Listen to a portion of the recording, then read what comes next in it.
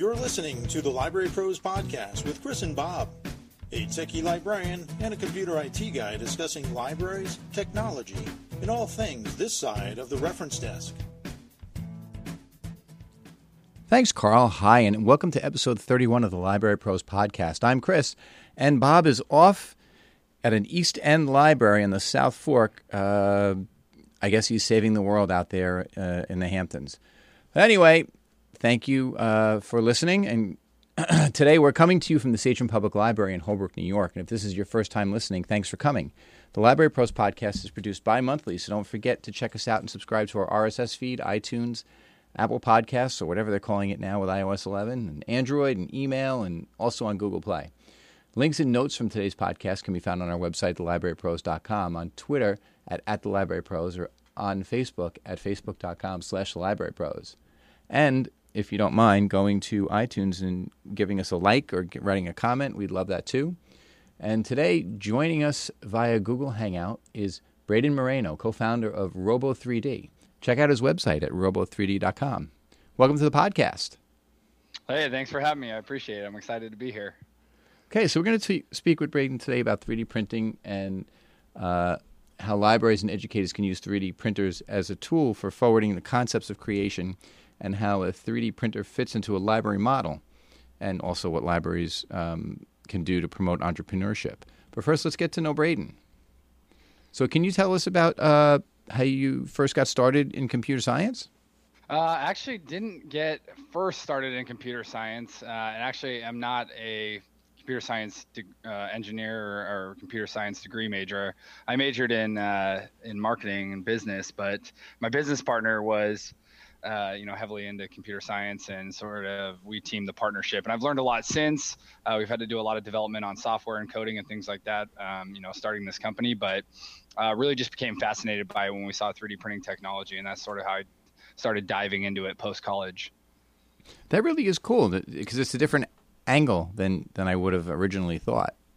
Yeah. No, yeah. I always tell people, with how we started our business, we didn't really have any huge engineering type backgrounds. We just became obsessed with the technology itself and 3D printing, and started finding out information by going to forums and discovering things online with YouTube and Google, and started taking classes on a website called udemy.com, and started learning how to do different things around software programming and whatnot, and just started teaching ourselves what to do. And that's how we built this company. That's really amazing, considering the competition that's out there and everything else like that.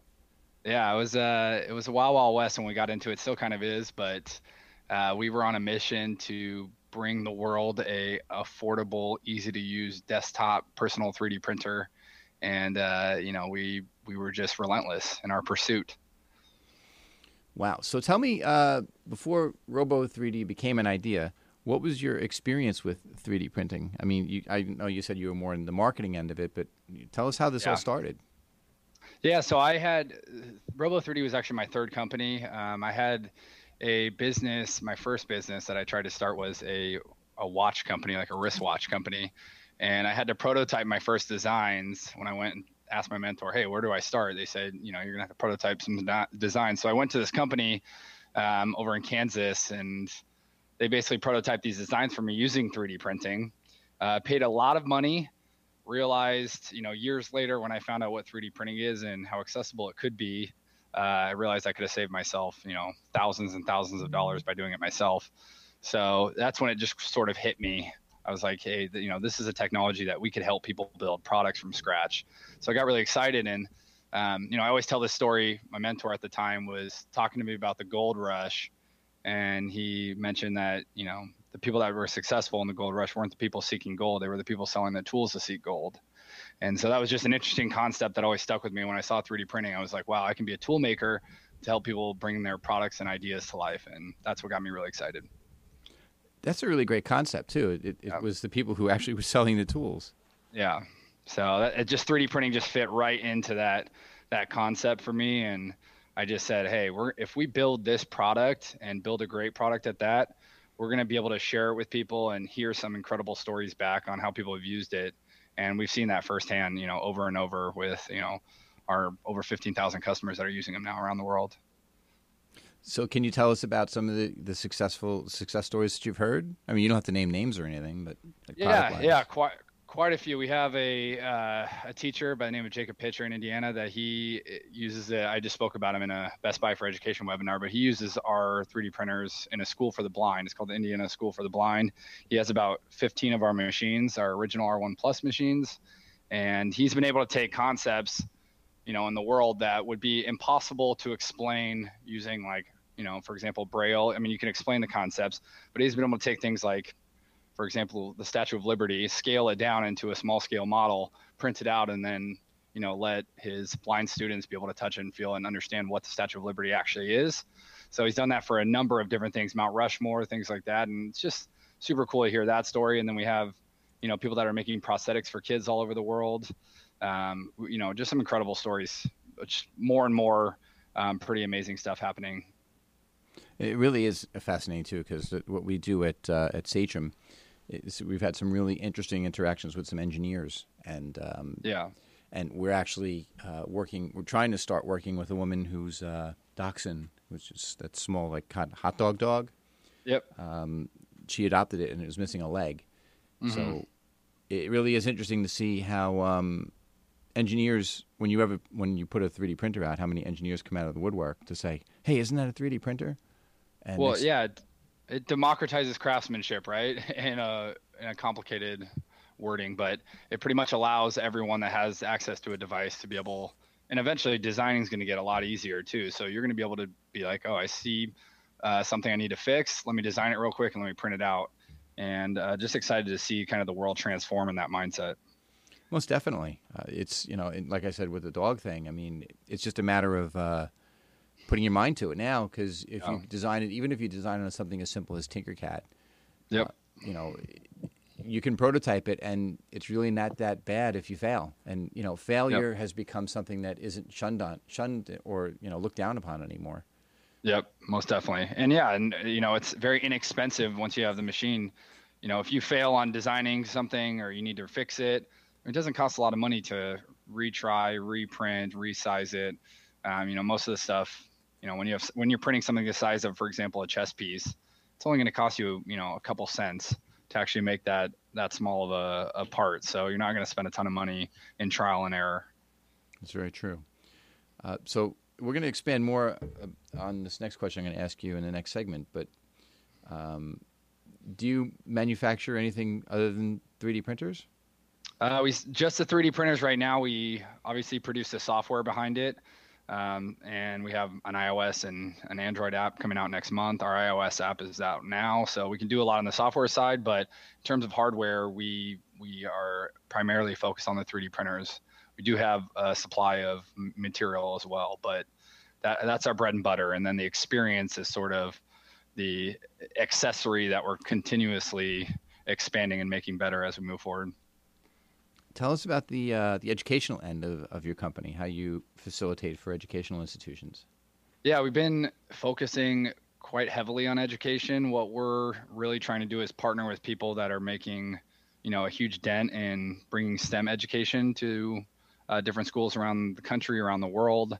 So we're working on some really, really amazing partnerships right now that'll allow us to give, with our 3D printers just being the tool, they need the actual material to support them. And we have a very bare bones kind of EDU curriculum for K through 8 right now that you can access for free at edu.robo3d.com. But what we want to do is really expand that out and give projects for schools where kids can actually learn a variety of different subjects, have some, next generation science standards, some common core standards actually met in these courses, and be able to use the 3D printers consistently over and over to accomplish some of the tasks at hand.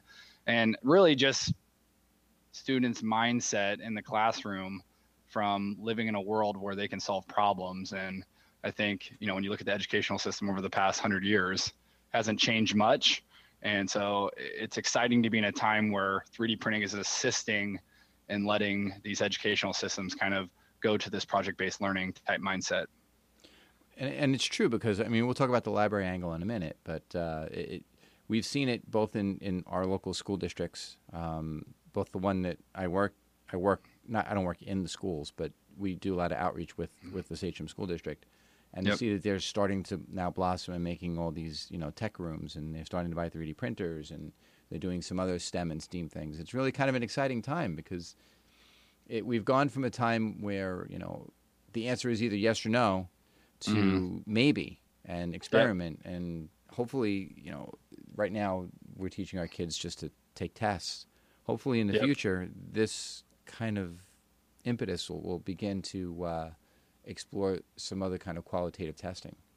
Yeah, we really need students to live in a world where there's no boundaries, and the educational system has put boundaries around everything right now. And you study something from one book, and you get a test on that chapter, and you take the test, and there's a right or wrong answer for the most part, and there's a score you get, and that's really how the system works. But if we present a problem and let students start solving it, and there could be 100 different ways to solve it, and no actual correct answer per se, they start looking at and approaching it from a different angle. And I think those kind of skills, developing that within their minds at an early age, is going to help them, beyond school, actually getting jobs in the real world, where critical thinking and problem solving is going to become more of what people are looking for when they're hiring, new employees. Yeah, I was just going to say that's going to be a really effective skill. Yeah, most definitely. Yeah. I have hired. We have 32 people now in our office in San Diego, and when I go through the hiring process, that's something I always ask and trying to get out of them is, have they been faced with issues in lives? Have they been able to solve them? What are some examples of that? Because it doesn't matter as much to me to find someone that has a 4.0 GPA. It matters to find people that actually look at the world from an angle of I can change something, or I can make a difference. I'm not just going to accept the way things are. That makes a lot of sense too. I mean, great. You can have a lot of people out there that are very book smart. Yep. And you can teach them, in a book how to hold a nail and how to hit it with a hammer. But unless you actually do that and every once in a while smack your thumb, you can read about it and know how it works. But if you don't actually do it, it's a different story altogether. Yeah, no question. Yeah. So you said before that your printers do come with software and apps. How simple is it to use versus something like maybe Simplify 3D or some of the other software packages that are out there for slicing and that kind of stuff? Yeah, so what we're trying to do with, I always say the future of 3D printing is to eliminate slicing software. And for those of you that don't know what slicing software is that are listening, it's essentially when you have a model you've designed or you found online, you have to run it through it's a third-party slicing program. Simplify 3D is one of them. Cura is one of them, which ships with our printer. And you basically set the parameters for the file you want to print, and then when you press slice file, it makes it ready to 3D print. So then you can send the file to your printer to print it. What we're trying to do is optimize all that for customers. So we have something on our machines, very unique. We're one of the only ones. I think we're actually the only one in the industry that does true what's called onboard slicing. So you can just take a file and send it directly to the machine, choose a few parameters, and press print. You don't have to go through the lengthy process of using and learning how to use a third-party slicing software. And what that allows us to do in education and libraries, what we've seen is, eliminate resources that they don't need to have dedicated computers to slicing softwares. And then it's really a time savings feature. So, they don't have to teach the slicing software to everyone that goes in there. We just want to get people printing. And I think that's the goal with a lot of our products and our experience. Well, it's funny that you say that too. We had a guest on in one of our previous episodes, and he was a trainer. So he trains people how to do different things. The topic of 3D printing came up. And, people, I was talking about when people come into our makerspace and they say, can I use the 3D printer? Or can I work the 3D printer, which I think the term that is used a lot. And we were joking saying, well, do you watch when you print a Word document out of a paper printer? It doesn't have a joystick on it. Yep. So, part of the I don't want to say struggle, but part of the challenge with us over at our library is getting the person who wants to 3D print something to understand that it's more important to develop something and to build something than it is the actual physical printing of it. Yep. I agree. You could make the comparison like watching somebody build a shed or watch them build a house. Yeah, that's kind of interesting because of all the different activities that are going on. But the real important part is the architect who put it all together. Mm-hmm. So we have to be architects, not house builders, which kind of makes sense, right? I agree. Yeah, I agree. And we've partnered with Autodesk, so we include a year free license of Autodesk Fusion 360. So you don't need to invest in a 3D modeling software, outright. You can sort of just use what we've given to you, and you get the product and you can learn about it. I mean, there's tons of great tutorials, and if you just start diving into it and start messing with some stuff and following some of their examples, I mean, even with Tinkercad, that's a free software as well by Autodesk, and you can really learn how to design some stuff from scratch. It sounds very complicated, but once you start, Tinkercad was made for kids, so they made it easy to actually make something. So once you start diving into it, you start to realize, wow, this actually isn't as difficult as I thought to do simple objects. And so if I need to solve a problem, I can actually do that pretty quickly. Absolutely, yeah. So tell me more about the printing from the app. Is it the same kind of functionality as it would be for desktop software? Yeah, printing from the app is like going to be the most streamlined, simple process to actually get a file to the printer. So we have Wi-Fi built into the new products, the Robo R2 and Robo C2. So what you do is you pretty much just connect to the printer on the same Wi-Fi network. Once you do that, what we have in here is, right now we have cloud libraries. So any models you download online, you can just save them to either your Drive or your Dropbox. You can access them on our app, and you can just press print from there. What we're doing now is integrating all the different file marketplaces. So everywhere that has 3D models like Thingiverse, My Mini Factory, all these websites that host hundreds of thousands of free content models to print, we're going to start integrating them into our app so you can browse and print directly from it as well. This will, you're talking one button printing with going to eventually be millions of models online. So if you can picture a world where you go to Best Buy, you buy a GoPro, and you're saying, I want to make some GoPro accessories. You type in GoPro accessories, you browse through hundreds of thousands of models, and you find one you like, you download it, and you press print. That's really what we're trying to do with our technology and kind of the integration for the consumer experience. That really is cool, especially being able to do it right from your phone. Yep. So make it as simple as possible. We want to get people printing. That's kind of the first step for us, and then we can work backwards and work on some additional stuff in terms of people that want to dive into 3D modeling. But once you start we've actually thought it was the other way around, train people how to do the design first. But actually, once you get people into the 3D printing first, and they start realizing that they can just click a button and make stuff, then it sort of gets them, I want to fix things now, or I want to design my own, because they've been excited on the printing part. That's a great concept. Yeah. Really good. So tell us about the printers that you have. Give us the specs like build volume and that kind of thing. Yeah, so it's exciting time for us because we just launched 2 new 3D printers. So we call them our smart 3D printers. We've been in business for about 4.5 years. We've only been selling our R1 Plus, which we just actually brought back at a really low price point. It's $499. But that printer has been like our maker mission. You could hack on it. We have, 13,000 members now in our online forums that are coming up with cool projects and doing all sorts of fun stuff with R1 Plus. What we've done with these 2 new products is really make them like the simplest, easy to use machine. So, if anyone's used 3D printers that are listening, they understand a lot of the pain points. You run out of material, it stops your print. We've designed them just to be extremely smart. So if it runs out of material, it'll pause your print. You can resume it when you put new material in.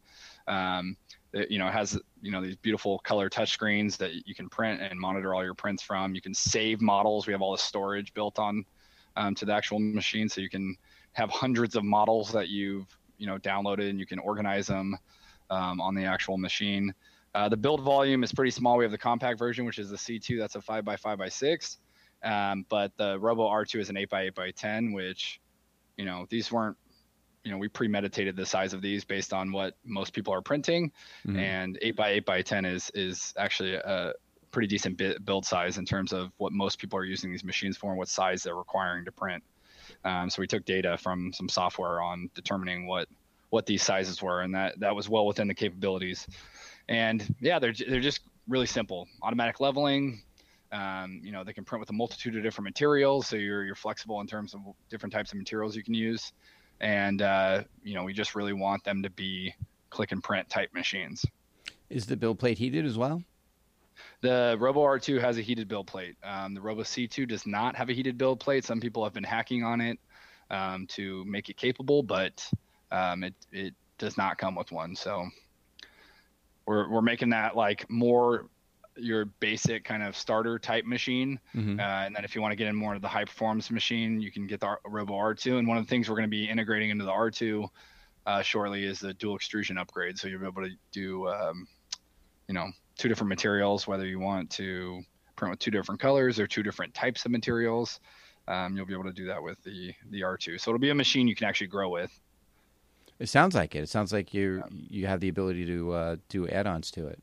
Yeah, and we're going to be doing a lot of add-ons, not only to, with the actual machines themselves. You'll be able to add on quite a few. We already have probably about 5 or 6 different things we want to be able to offer to people to add on, but also in the software, a lot's going to be happening. So, I talk about the app, but the app is where we're going to be able to do a lot of amazing stuff, a lot of integrations, some cool concepts that we're working around right now, but we want it to be a fun experience for people. And so we're working on some ways to make it a lot more accessible for everyone. Now, do you manufacture your own filament too, or do you offer it, or do you just tell people, go onto these websites and recommend websites? No, we offer our own. We've been through 7 different filament manufacturers. So we have a really solid manufacturer right now, very consistent quality.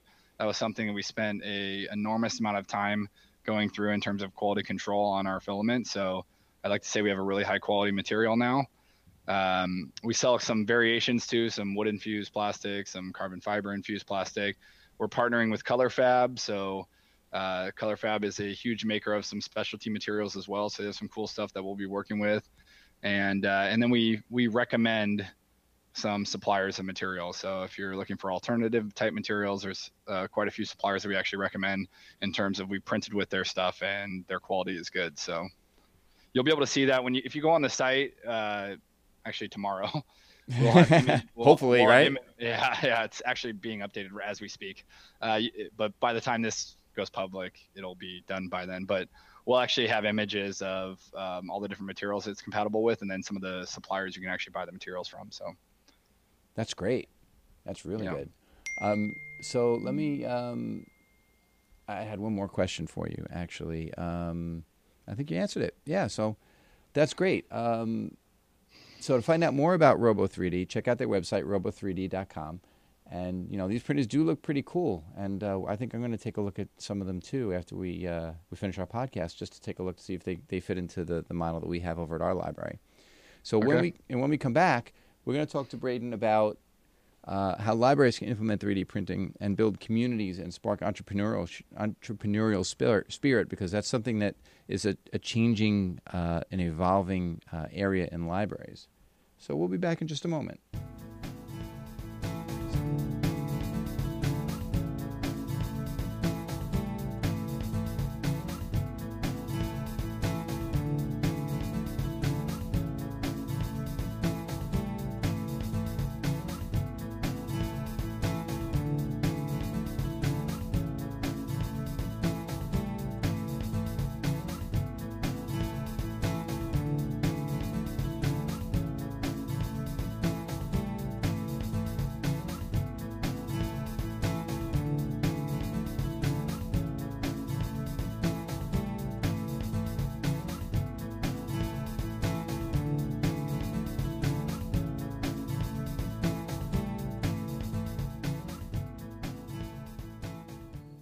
Okay, we're back with Braydon Moreno, co-founder of Robo3d. So let's begin at the beginning. Some libraries are hesitant to start the process of designing a quote-unquote makerspace. It's a term that hasn't been added to the Oxford English Dictionary yet, but I'm sure it's going to be. And you'd think they'd come up with a better name. Yeah. Yeah, so we all know about how makerspaces are more than just a 3D printer, but in many cases, it's the center of the process, the focal point. It's something, because it's this new alien thing that's coming into libraries. So what advice would you give, your company notwithstanding, to a library who's considering making a 3D printer purchase? First thing is just people just need to, especially libraries, just need to dive into it. It's one of those things that, until someone just starts, making the move and actually developing. I know we say this maker space, but it doesn't have to be a thought out maker space per se. It's just start getting some tools in there that allow the community to actually use them and expand upon what the library is all about. Because we know most people, aren't going in and renting books anymore. So we're trying to bring people into a community. And I think libraries can become the next communal kind of workspace. So having the tools there and the accessibility there is just, is one step in the right direction. In terms of the type of 3D printer you're looking for, you really just want one that's has all the features that are actually necessary. So you don't want one you have to tinker with. You want one that eliminates the amount of resources you need to actually use it. So there's a lot out there that you have to plug in via cable, and you just want one that's connected and that makes it really simple to print things, because some people are going to come in with models that they've designed themselves. Some people are going to come in, with the wrong format, and you just want a really easy process. And I think that's something we identified early on when we started the business, is that this was an issue when we were going into schools and libraries. So with these new machines, we really made that process as simple as it could possibly be. That's why we created, the thing I called onboard slicing. That's so you can just take that model and just print that model instead of worrying about all the steps that are required to set it to the right parameters. We have all the parameters done for you. Just send it to the machine and let it do its thing. And I think you'll have a great experience from there. And it does make sense, because not everybody needs to know every intricate detail of, how it's slicing, how, what it's, the rate of, extrusion and all that other stuff, which, Simplify 3D kind of does. Yep. But if you're not going to be a super geek about this and you just want to, at the end of the day, you just want it to print, I mean, that makes a lot of sense. Here's the thing, is the people that do care about those parameters already know they care about them and already know how to fix them within the model. When we're talking about a community space where people may come in and use it for the first time, or just want to see how it works, or maybe want to test a print, they aren't going to care as much about those, how solid is the object? Is it 25%? Is it 100%? Is it 75%? How many layers? They don't care about all that per se. They just want to make something physical. And so we have created the easiest process to make something physical, and also offer the support with the software to actually be able to go in and alter settings if you want to do that as well. So we have kind of both sides of it, but we've designed it to just be simple for an open space, like a maker space, a classroom, anywhere where multiple people are going to have access to it. Well, and it makes sense, too, because the librarian's there to assist and take care of some of the more technical details if, they arise. Yep. So when you introduce any new product in a library, or in your own personal life for that matter, there's always a learning curve, and the same is true with 3D printing. And we spoke in the last segment about your software and how simple it was and how the slicing all happens in the software that's, so you don't have to worry about it. It's, pretty much plug and play. So how important is training when, learning the software of a new 3D printer? And, are some harder than others? Like Simplify 3D, it's actually not that bad once you get used to it, but the initial learning curve can be a little rough. Yeah, and one of the things we have been talking about doing now that we've launched these two new products, I mean, we have videos that teach how to use some, like the software and things like that, but we're going to do more in-depth courses of that, because we really want people that are interested in diving into it more to understand every and all element of what those softwares can do. It's like an iPhone, right? I still don't know every single thing you can do with an iPhone. I see people doing certain things. It's just because they went into Apple and they took a course, or they went online and they found out all these unique ways you can use your iPhone or your Android. And so we want to be able to offer that as well. If people want to dive into like a course about how to use, our Cura software, how to use the app, how to design things in 3D modeling program. And so we'll be doing a lot more of that, but it just really requires someone that is sort of being the advocate or the ambassador of bringing the 3D printing technology into, the library. They'll be able to learn it. And like I said, the way we've designed it, our platform is to be as simple as possible. So there isn't a huge learning curve when you get into it. I like that. The idea of a librarian as an ambassador. Mm-hmm. That's a pretty good concept. I like that. Yeah, that's where we've seen the most success when someone's the ambassador. That could be a librarian, it could be a teacher, but someone that brings it in and goes like, we're gonna make this useful for our community, and they've had a lot of success doing that. I mean, in our backyard, San Diego Central Public Library, I mean, they have a couple of our machines, and they've been amazing at building a community. So That really is cool. I mean, it's nice to hear that the local library is part of what you're doing too. yep. So educating kids is more than just a classroom activity now, and we just had an outreach program at one of our elementary schools, and it is interesting to see how the kids just gravitate towards not just 3D printing, but making in general. And it can build a community in education. Tell us how that takes place, and can you talk about how it would work in a library setting as well? Because in the elementary schools that we were going to, originally they weren't speaking to each other. They were doing their own thing autonomous of each other, even though they were in the same district. And now that we're introducing these concepts with these different tours, our outreach librarian has been very instrumental in getting the schools together and coming up with curriculum that they can all do together.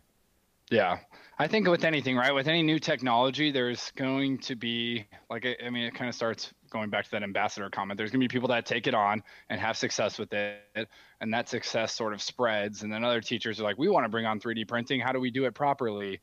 And then, oh, you should talk to this teacher. He had his 3D printer for a year, and they're doing it for this, and this, all his kids. And that's sort of how it starts growing, because with the new technology, people are always trying to figure out how to make better content, how to get the kids more involved, what type of programs and lesson plans can they put towards that technology. So I think a lot of it's happening organically, which is really nice. What I like in terms of building a community within education is that a lot of the kids are now collaborating on things. So they're starting to work together on solving problems and starting to work together on building things from scratch. And that's a pretty cool concept. And so when you look at it from a library perspective, and you're kind of advertising to the community that we have this technology, come use it, come look at it, come listen to someone speak about it, whatever it may be, bringing them in, you know that the people that are sitting in that room have a keen interest in building something. And so it sort of like becomes a quote unquote networking event in a way, where they start sort of talking to each other. What are you interested in 3D printing for? Oh, I have this idea, I want to do this, or I want to build things for my kids, whatever it may be. And then they start working together naturally on things. And so the idea of entrepreneurship sort of starts growing, very organically from that step as well, within our own communities. So it's exciting kind of being involved in it and seeing these things sort of just start happening, because you're putting a tool in a space that people have access to. And so I'm just excited to see more of that, spawning. And it does make sense. I mean, if you think about the types of programs you can do, whether it's a Tinkercad program or whether it's instruction just in your software in Quora, or even developing something completely new and different from scratch. Whether or not you can just put in measurements and have it render it for you. There's all these different concepts that you can teach, and have it. And we at our library, we have some pretty good programming when it comes to the 3D printers, and along with some of the other services that we have too. But it really is, it really is fun and interesting when you see, whether it's a child, a teen, or even a senior, when they get it and that light bulb goes on, and then you just see them run with it and try to develop things. We've worked with a bunch of different, mostly teens and, believe it or not, computer science students from Stony Brook University, which is not too far from us. They come up with these ideas and these designs for different things, and it's always interesting to see what design walks in the door. What kind of programming have you seen, or do you think would be effective in a library setting with 3D printing? What do you mean by programming? Like having a program, like an instructional program. Oh, yeah. So what's cool, I just use the San Diego Central Public Library as an example, because they've done a lot of it really well, and they've been doing it for years now, is they actually, I've gone in there, spoken quite a few times, done, training programs. And what they end up having is, once people start coming in, if they've already used the technology, they become sort of like, a volunteer in the space.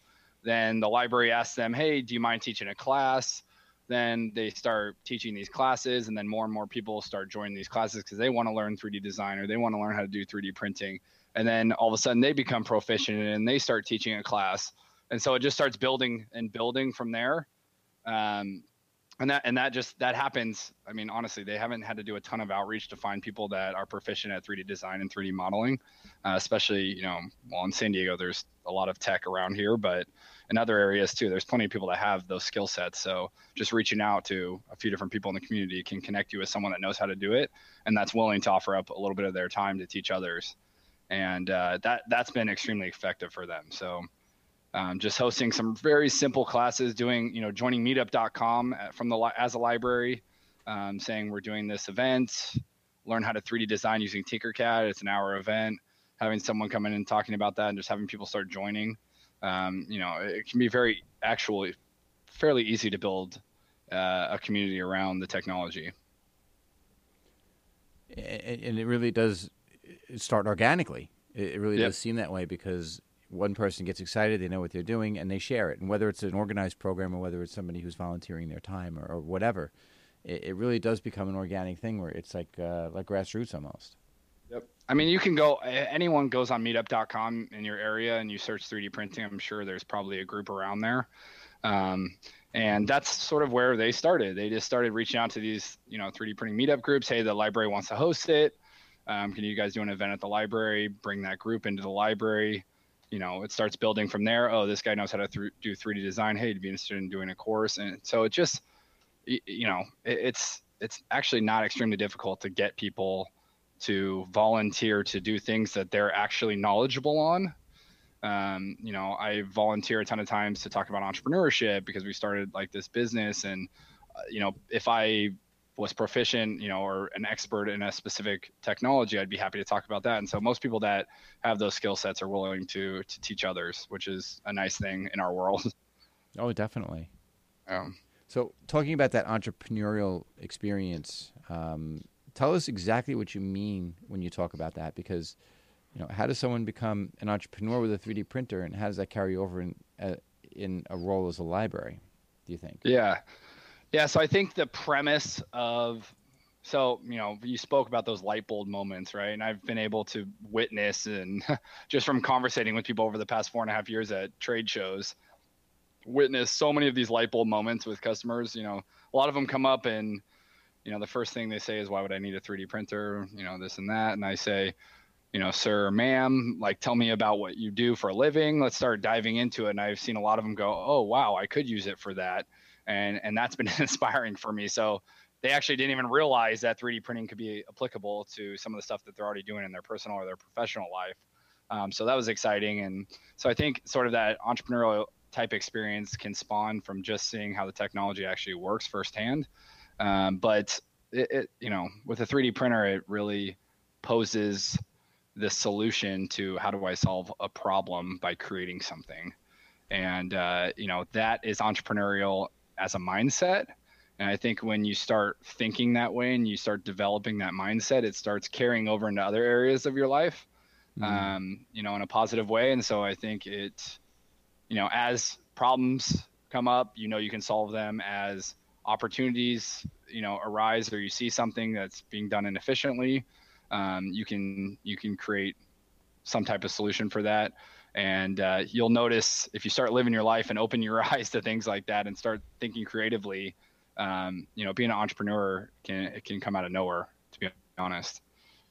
Well, that is true, because you can get an idea for something and it just blossoms from there. And you say, hey, maybe this is something that other people would want too.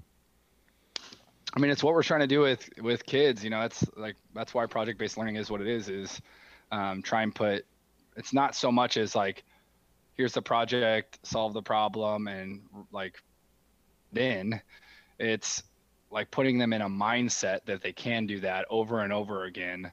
So when they go out and they see that something isn't the way it should be, instead of just most people in the world, most people just go, oh, that's just the way it is.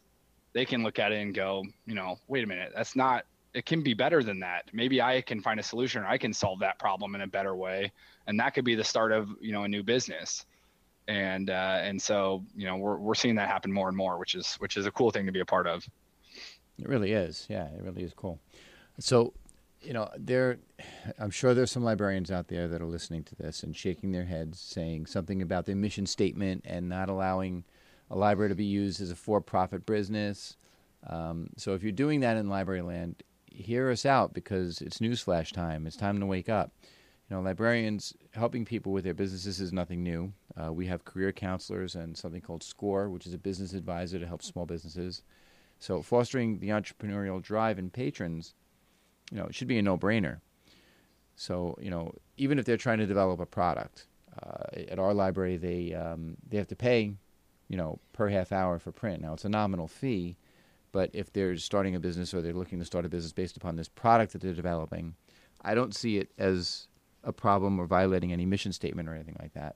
So, can you tell us what libraries can do to foster this spirit and help, people to start a business?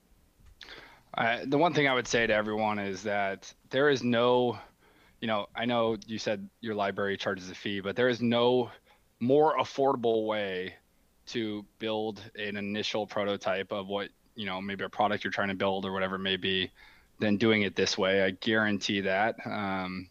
Like I said, my first business I started, I spent $8,800 to get my first prototypes through a prototyping company.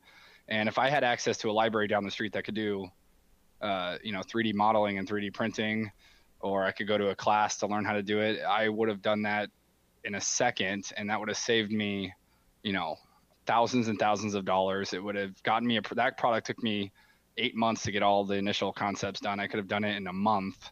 And so it's from a time savings and a cost savings for someone that has this entrepreneurial urge or has this product idea that they can't stop thinking about.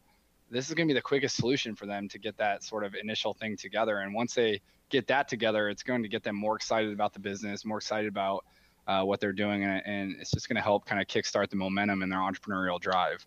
So I think it's definitely something we shouldn't look at it as this for-profit making opportunity, or that it goes against what the library actually believes in. It's actually fostering, entrepreneurship and fostering, potential future large business owners, which are going to bring jobs into your city, which are going to bring jobs into your community. And I think it's nothing but a really positive, good thing. And I agree. I mean, and that's something that even the administration of my building agrees with. But there are still some people out there that, again, following the old model and, not being flexible and not seeing how things go. But, I guess that's like that in any profession, I guess, in one way, shape, or form. More kids, listen, if libraries want to bring, kids are going to start learning in schools. It's already happening. Like, it's moving like a wildfire through all the different schools, adopting 3D printing technology. As they grow up, they're going to want, if these libraries turn into these community spaces that bring people in, these kids are going to want access to that technology if they don't own one already. And, having that there and letting them sort of, this younger generation, be the foundation for growing this entrepreneurial spirit within those libraries is going to be huge as well. Absolutely. Yeah. So with regard to charging fees, and I think that charging fees kind of negates the argument that, somebody's making a profit off the business. If they're paying, we charge 50 cents per half hour. It's just a nominal fee. Yep. It's just enough to, just to give it value and to just if somebody is starting a business like an Etsy business or even just trying to develop a product, they can say that they've invested something in it other than their blood, sweat, and tears. And like you were saying before about modeling with your project, it could be a lot more expensive. Yep, most definitely. And I think charging is actually a must. The reason why I think that is because it feels like if everything's free, then I don't feel inclined to sort of move forward as much. When people start, kind of investing some of their time, energy, and money into it, even though it might not be a ton of money up front, when they start doing that, they get in the mindset that they're more committed to what they're working on. And I think it'll produce better products. It'll produce more commitment to what they're doing, and it'll kind of get them kickstarted a lot quicker to getting, the product actually to the market or to a Kickstarter project or to an Indiegogo project, whatever it may be, to actually give them the funding to actually take this into a full business. It's true. It's very true. And look how it even worked out for you, right? So I think you're a great classic example of how it starts. There was an idea. It was a spark for an idea because of something else you were trying to do. Yep. And I don't know if your watch thing succeeded or failed. Yeah. But, you know, It failed miserably. But from failure, look what happened from a big failure, right? Yeah. Failure is a part of it. I was bummed at the time, but now that I've, grown up a bit since that, I mean, I did that when I was 19 years old. I was still in college and, was working at a restaurant, and I used all my money to build my first prototypes, and, it failed miserably and it sucked. But at the same time, I learned a lot in that process that I took to my next business. And then I sold that to my partner, and then I started Robo, and it took a lot of those learnings to this business. And so I'm constantly moving forward. I'm constantly learning. And, if I didn't put myself in situations at those times, most people don't put themselves in those situations, but it's easier to put them in those situations where they have an opportunity to succeed when they have access to it a lot easier. So, where libraries start putting them out there, where schools start putting these tools out there, that access is going to spawn more and more entrepreneurs, which is a great thing for everyone. The future is going to be pretty cool, isn't it? It's going to be fantastic. And there's going to be we always talk about this world where all the new innovations or all the next, great products that come out aren't actually going to necessarily come from, the GEs of the world or, the large, Fortune 500 companies. They're actually going to come from people in their garage. And I think that's pretty cool because we're going to be in this world, like I said, that democratizes this idea of building something that gives everyone access to tools to build things. And so we'll hopefully see a lot of innovation happening, locally and in the communities. Yeah, you hit the nail on the head with that one. Absolutely. So I'm going to kind of go off script for a second. And we always joke this is the script we say we don't really use. Yeah. So with regard to scanning, now we have a scanner at work, and you talk about practical applications. We had this gentleman who came in who had a piece that was broken. That was from it was to mount a mirror that had been in his house since the 60s. And when the part broke, there were, I think, 6 of these pieces that held this mirror up. Mm-hmm. And he brought it to us. And it was our very first project, so it took us, what would take us the 3 or 4 days now actually took us almost a year. And so we got a 3D scanner, and we scanned the part, and, through trial and error, because it was kind of like our first project, we figured it out and got the thing printed. And it worked great. And then the joke was he came back to us and said, "Oh, that's great. I need 6 more, and I need 3 of them to be like the opposite." Yeah. We kind of just said we were so proud of ourselves that our chests all pumped out and everything. And then when he said that, we kind of just got deflated and said, just like, oh, yeah. We have to do this again and figure this out. Yeah. So, I mean, running the ones that he needed that were done already was a no-brainer, but when we had to actually figure out how to mirror image it, we figured it out. It turned out to be not that big a deal. But with regard to 3D scanning, what's your experience with that, or your partner's experience with that, and how can that be used, like in the situation I just discussed where it's making a repair?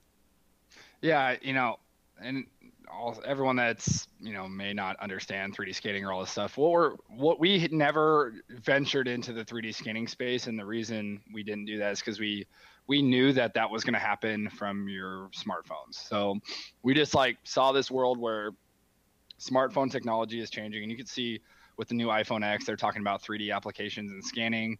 With the new Sony device, they just implemented a application that's on the actual device that does 3D scanning. So I just saw this. I was like, listen, everyone's going to scan from their phone, and they're going to be able to get that model within a second to be able to print it. And so that was exciting for us. And what I see is if there's an object that you need to repair, being able to scan the pieces. Once you scan those pieces and it recognizes sort of the optimal way to put them back together, that's going to happen within an application. It's going to do all the hard work for you, and then you're just going to get the final model, and you'll be able to print that.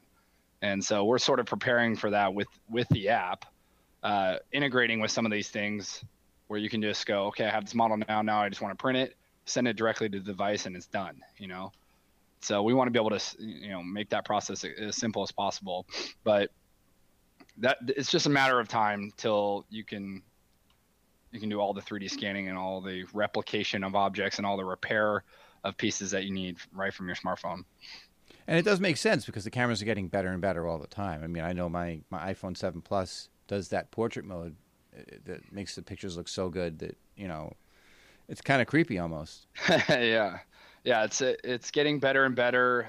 It's getting simpler and simpler to use those type of features. I mean, when we first got into the space, there was 123D Catch, which was a 3D scanning app by Autodesk. And while it worked decently well, if you had all the right parameters, it wasn't something that everyone could use very simply. So as the devices get better, as the cameras get better, as the 3D technology gets better, and the scanning side gets better for these smartphones, it's going to be, very easy and a lot more room for error in terms of what's acceptable when you're actually using this type of tools to be able to get a 3D scan pretty quickly. Well, it makes sense because 123D scan has gotten much better over the years, but there's also the structure scanner camera. Yep. There's the best one we've ever used was by a company called, I think it was Next Engine, which was a handheld scanner. It was pretty expensive though. It was about a $2,500 device. And we couldn't get into the scanning space just because we knew a lot of content was already being produced. And, we actually, instead of the scanning side, we're more looking at how to do like object recognition type stuff where, I can take a picture of something and it recognizes what it is and, maybe deliver some 3D models to, accessories and things like that for that. That would be really cool too. Yeah, the object recognition. Yeah. Sure. Yeah, we had that same scanner at our library. We have the desktop model. Oh, cool. Okay. Yeah. It does a really nice job. Yeah, it's a good scanner. Yeah, it really is. Well, thank you so much for taking time from your busy day to speak with us about about this great topic, because this is something that I have a lot of passion for, and it really is a lot of fun to talk about. And, yeah, of course. 3D printing's been around for a while in libraries, and I think our discussion hopefully will help other libraries who are still looking at the technology kind of make some decisions on how they want to go forward and do some of these things.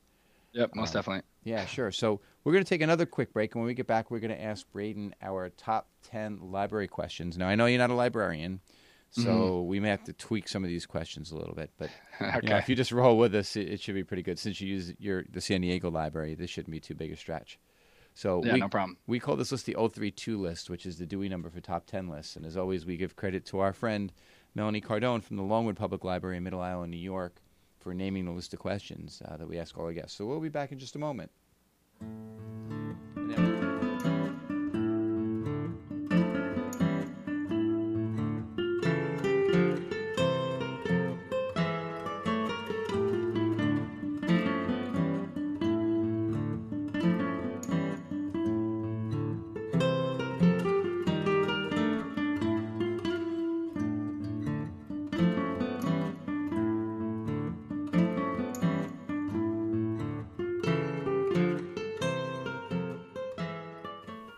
Okay, we're back speaking with Braydon Moreno, co-founder of Robo3d, and he's going to be the next participant in the 032 list. The questions were inspired by the website Literary Hub, an informative library-related news site that has stories and interviews related to library land. You can see their work by visiting lithub.com, and this is where Bob will make fun of me and say, "What, you didn't say the www part?" He always breaks my chops about that. So check them out. And they do a great job educating and informing the library world on great topics from all over the world. So thank you, Literary Hub. So, first question: what did you want to be when you were a child? Ooh, that's a great question. I actually truly, just for the sake of being a child, and I think thinking they were cool, wanted to be a firefighter. That was always my instinct as a kid. I tried a lot of stuff since then. I wanted to be a skater. I wanted to do all sorts of random stuff in terms of extreme sports, but that was sort of my profession goal. And what's interesting about that, what's cool, is that we just did a case study on a captain of a fire department in San Diego that I've become really close with, and he's been a great customer, and he uses our 3D printer to actually invent and create some cool stuff for fire departments around San Diego, which is amazing. So it's exciting to kind of see that come around full circle. I was just going to say, that's really cool to see how. Did you ever think a firefighter would want to get a 3D printer? But look what's going on there. I mean, it's incredible. We'll have the case study and the video of it out pretty soon, but it was just cool how much stuff he's been able to solve, just with his, his mindset about being able to solve problems. That really is some cool stuff. So what's your first memory of a library, and who brought you to the library for the first time? Oh, I went to Beverly Coolidge Library. It was in Sacramento, California, where I grew up. And I went there, and I'm trying to remember what book. I think I went there and I actually listened to someone. They did these things where you could listen to the author of certain books. I was a kid, and my parents took me to listen to an author of like a kid's book that I read at that time, talk about the book, and it was like I don't know if they still do those at libraries, but yeah, they probably do. Sure. Yeah, so I listened to this lady talk about this book that I read, and I'm blanking on the actual name of the book, but I actually went to the library quite a bit as a kid, especially when they finally got computers and was on the computers and I don't know, just look up cool stuff. That's great. So we had to modify this next question because obviously usually we speak to people who work in a library, but did you ever just consider working in a library? I don't think not necessarily considered, but I always liked going to libraries. I don't know. I just thought when you go there, there's so much history bound in books around you. And it was interesting to sort of be in that space and realize like all these amazing, I still read a lot, and there's so many amazing stories, and you're potentially one chapter, one line, one paragraph away from discovering something that can like completely change the trajectory of your life. If you apply it to something you're doing or something you're learning or something you're passionate about. So it was just always intriguing in that respect. And I still love going to libraries. I love how they're sort of changing to the times, a lot of them, and, starting to bring people in and sparking these communities. And it's cool to, have been a part of all that. Okay, so the next question you may not have an answer to either, but we ask these questions for everybody. So, do you have a so kind of run with it a little bit? So, who do you have a favorite fictional librarian? I honestly read that question when you guys sent it to me, and I had no idea how to even answer. That's pretty funny because one of the favorites is Batgirl, obviously. Okay. For obvious reasons. Yeah, that makes sense. Yeah, but some have said Jedi. There's a Jedi librarian in Star Wars, which I had no idea about, and there's another one in Harry Potter, and I see what they're doing. Yeah, I see what they're doing. Yeah, So you don't have one, huh? Let me think about it. I might come back to that one. Okay. Again, we have to modify this next question. What would you be doing if you weren't working in doing what you're doing now with Robo3d? I would definitely be public speaking. I've or doing some form of mentorship or something along those lines, or possibly even being a teacher.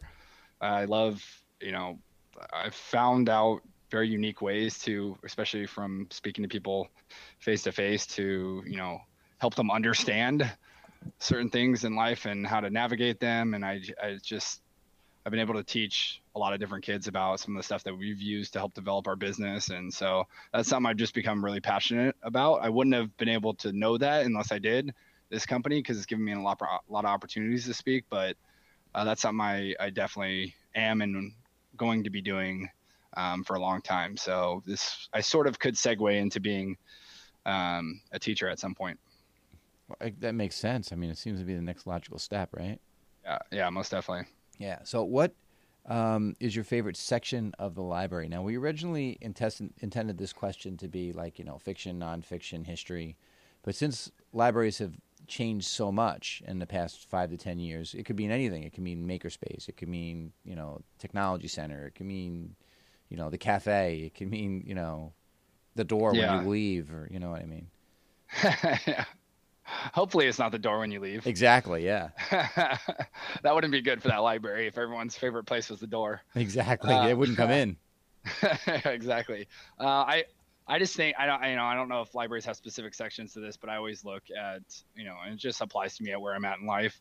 I'm always looking at books that talk about skill sets in business, and different strategies that different entrepreneurs or business owners have used to help scale, grow their business, make a difference in the world, whatever it may be, with their companies, because that's definitely something that I want to continue to do. And I found a lot of, like I said, you might find a phrase, you might find a chapter, something that's really changed your business. It's happened quite a few times for me, where I've read certain books and I've found bits and pieces of information that I've been able to leverage or use in my company. That's really, helped shape some of the decisions that we've made. And so it's just cool. There's just so many smart people making incredible books.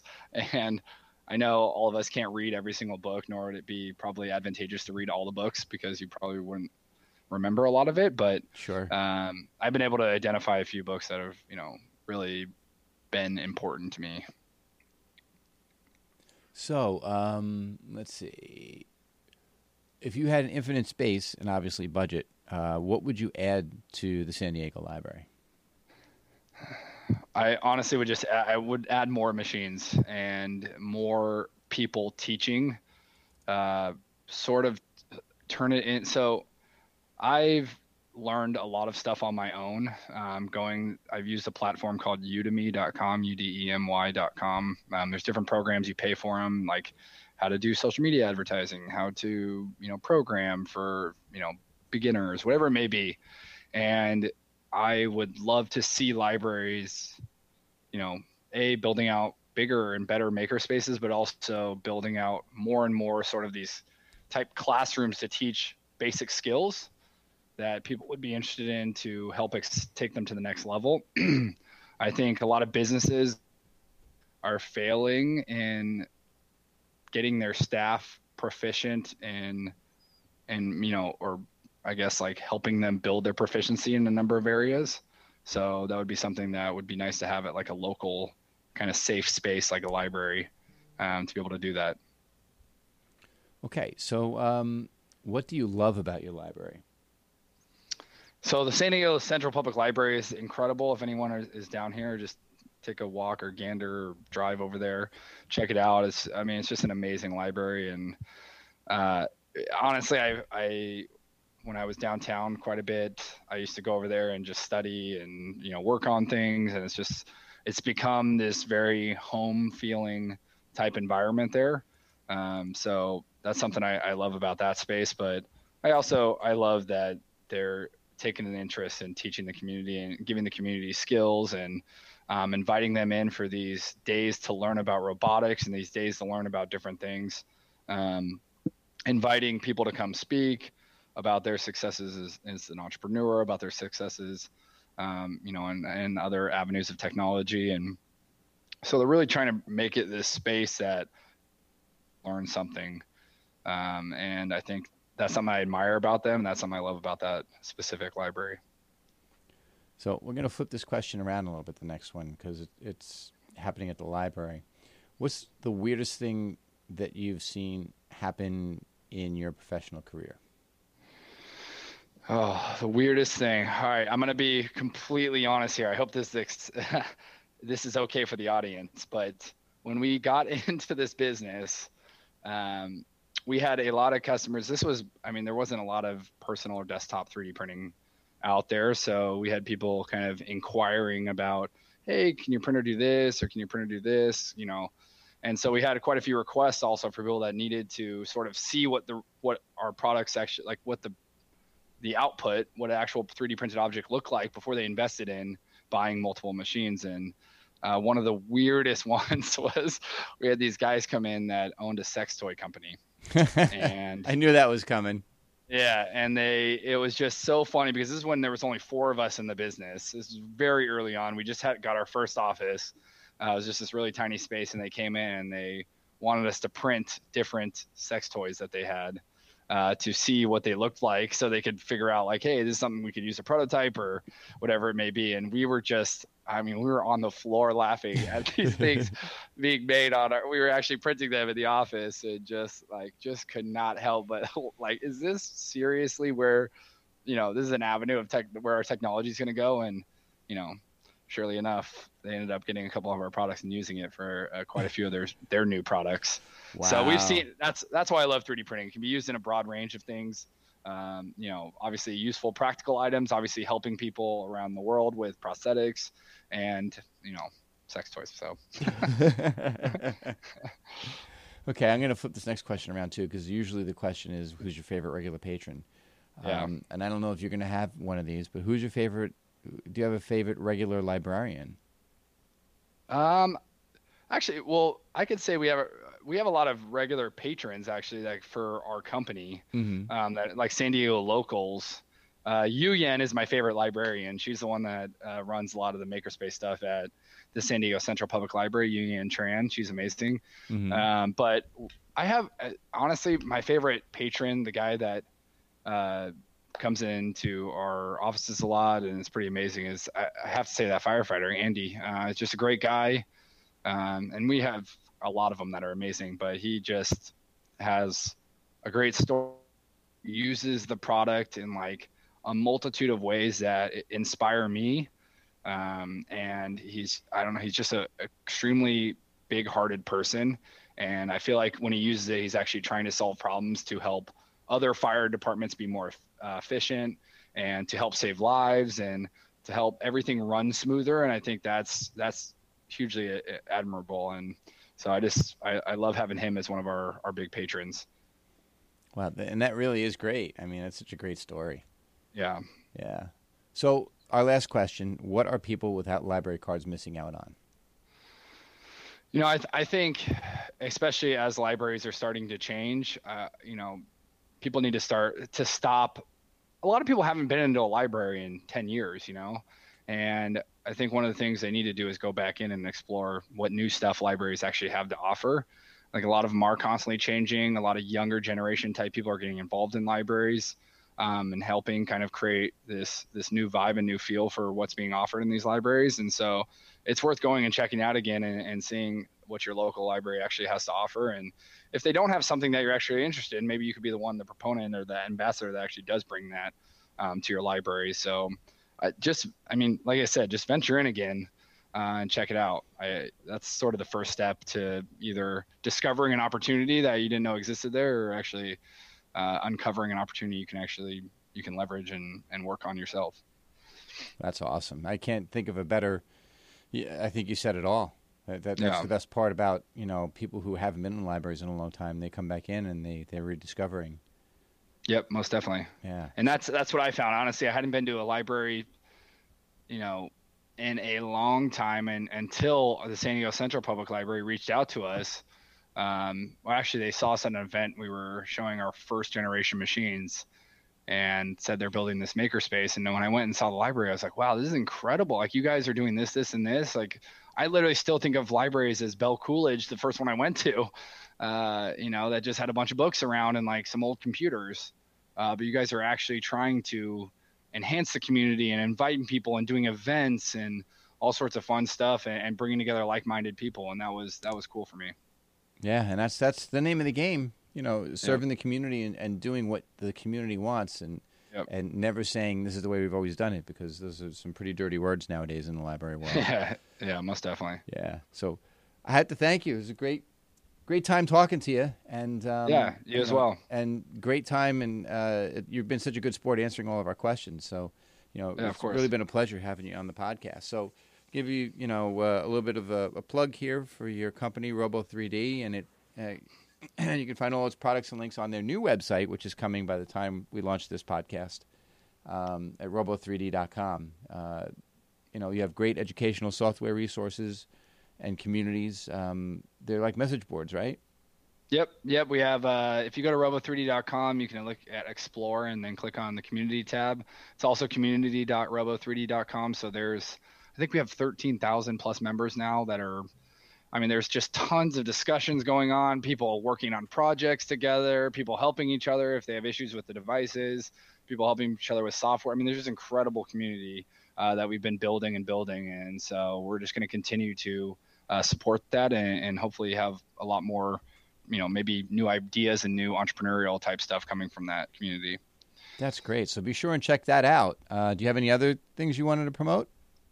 Just Robo. Check us out. We're on all the social media accounts. So most of them is Robo3D. So just follow us. I always do these cool Instagram stories of projects I'm building with our 3D printers. So just follow us and kind of join in some of the stuff that we're doing. That's great. Thanks again for coming on. I really appreciate it. All right, cool. Thanks a lot. Okay. So that's all the time we have for this edition. If you have any questions or comments on the show, please go to the Contact Us section of our website at thelibrarypros.com, where we'll also have notes and links from all of our episodes. And you can check us out on Twitter at The Library Pros and on Facebook at facebook.com/librarypros. And please don't forget to subscribe on RSS, iTunes, which is now Apple Podcasts, Android, email, and Google Play. Remember, the opinions stated by the Library Pros and their guests are solely those of Chris and Bob, and not those of the State Public Library, Emma S. Clark Memorial Library, or any other library. We'll see you next time. You've been listening to the Library Pros Podcast. The Library Pros are brought to you by Pipit Productions and by the Library Pros themselves, Krista Cristofaro and Bob Johnson. Special thanks to Sachem Public Library for providing space for this podcast. Until the next turn of the page, I'm your announcer, Carlton Welch.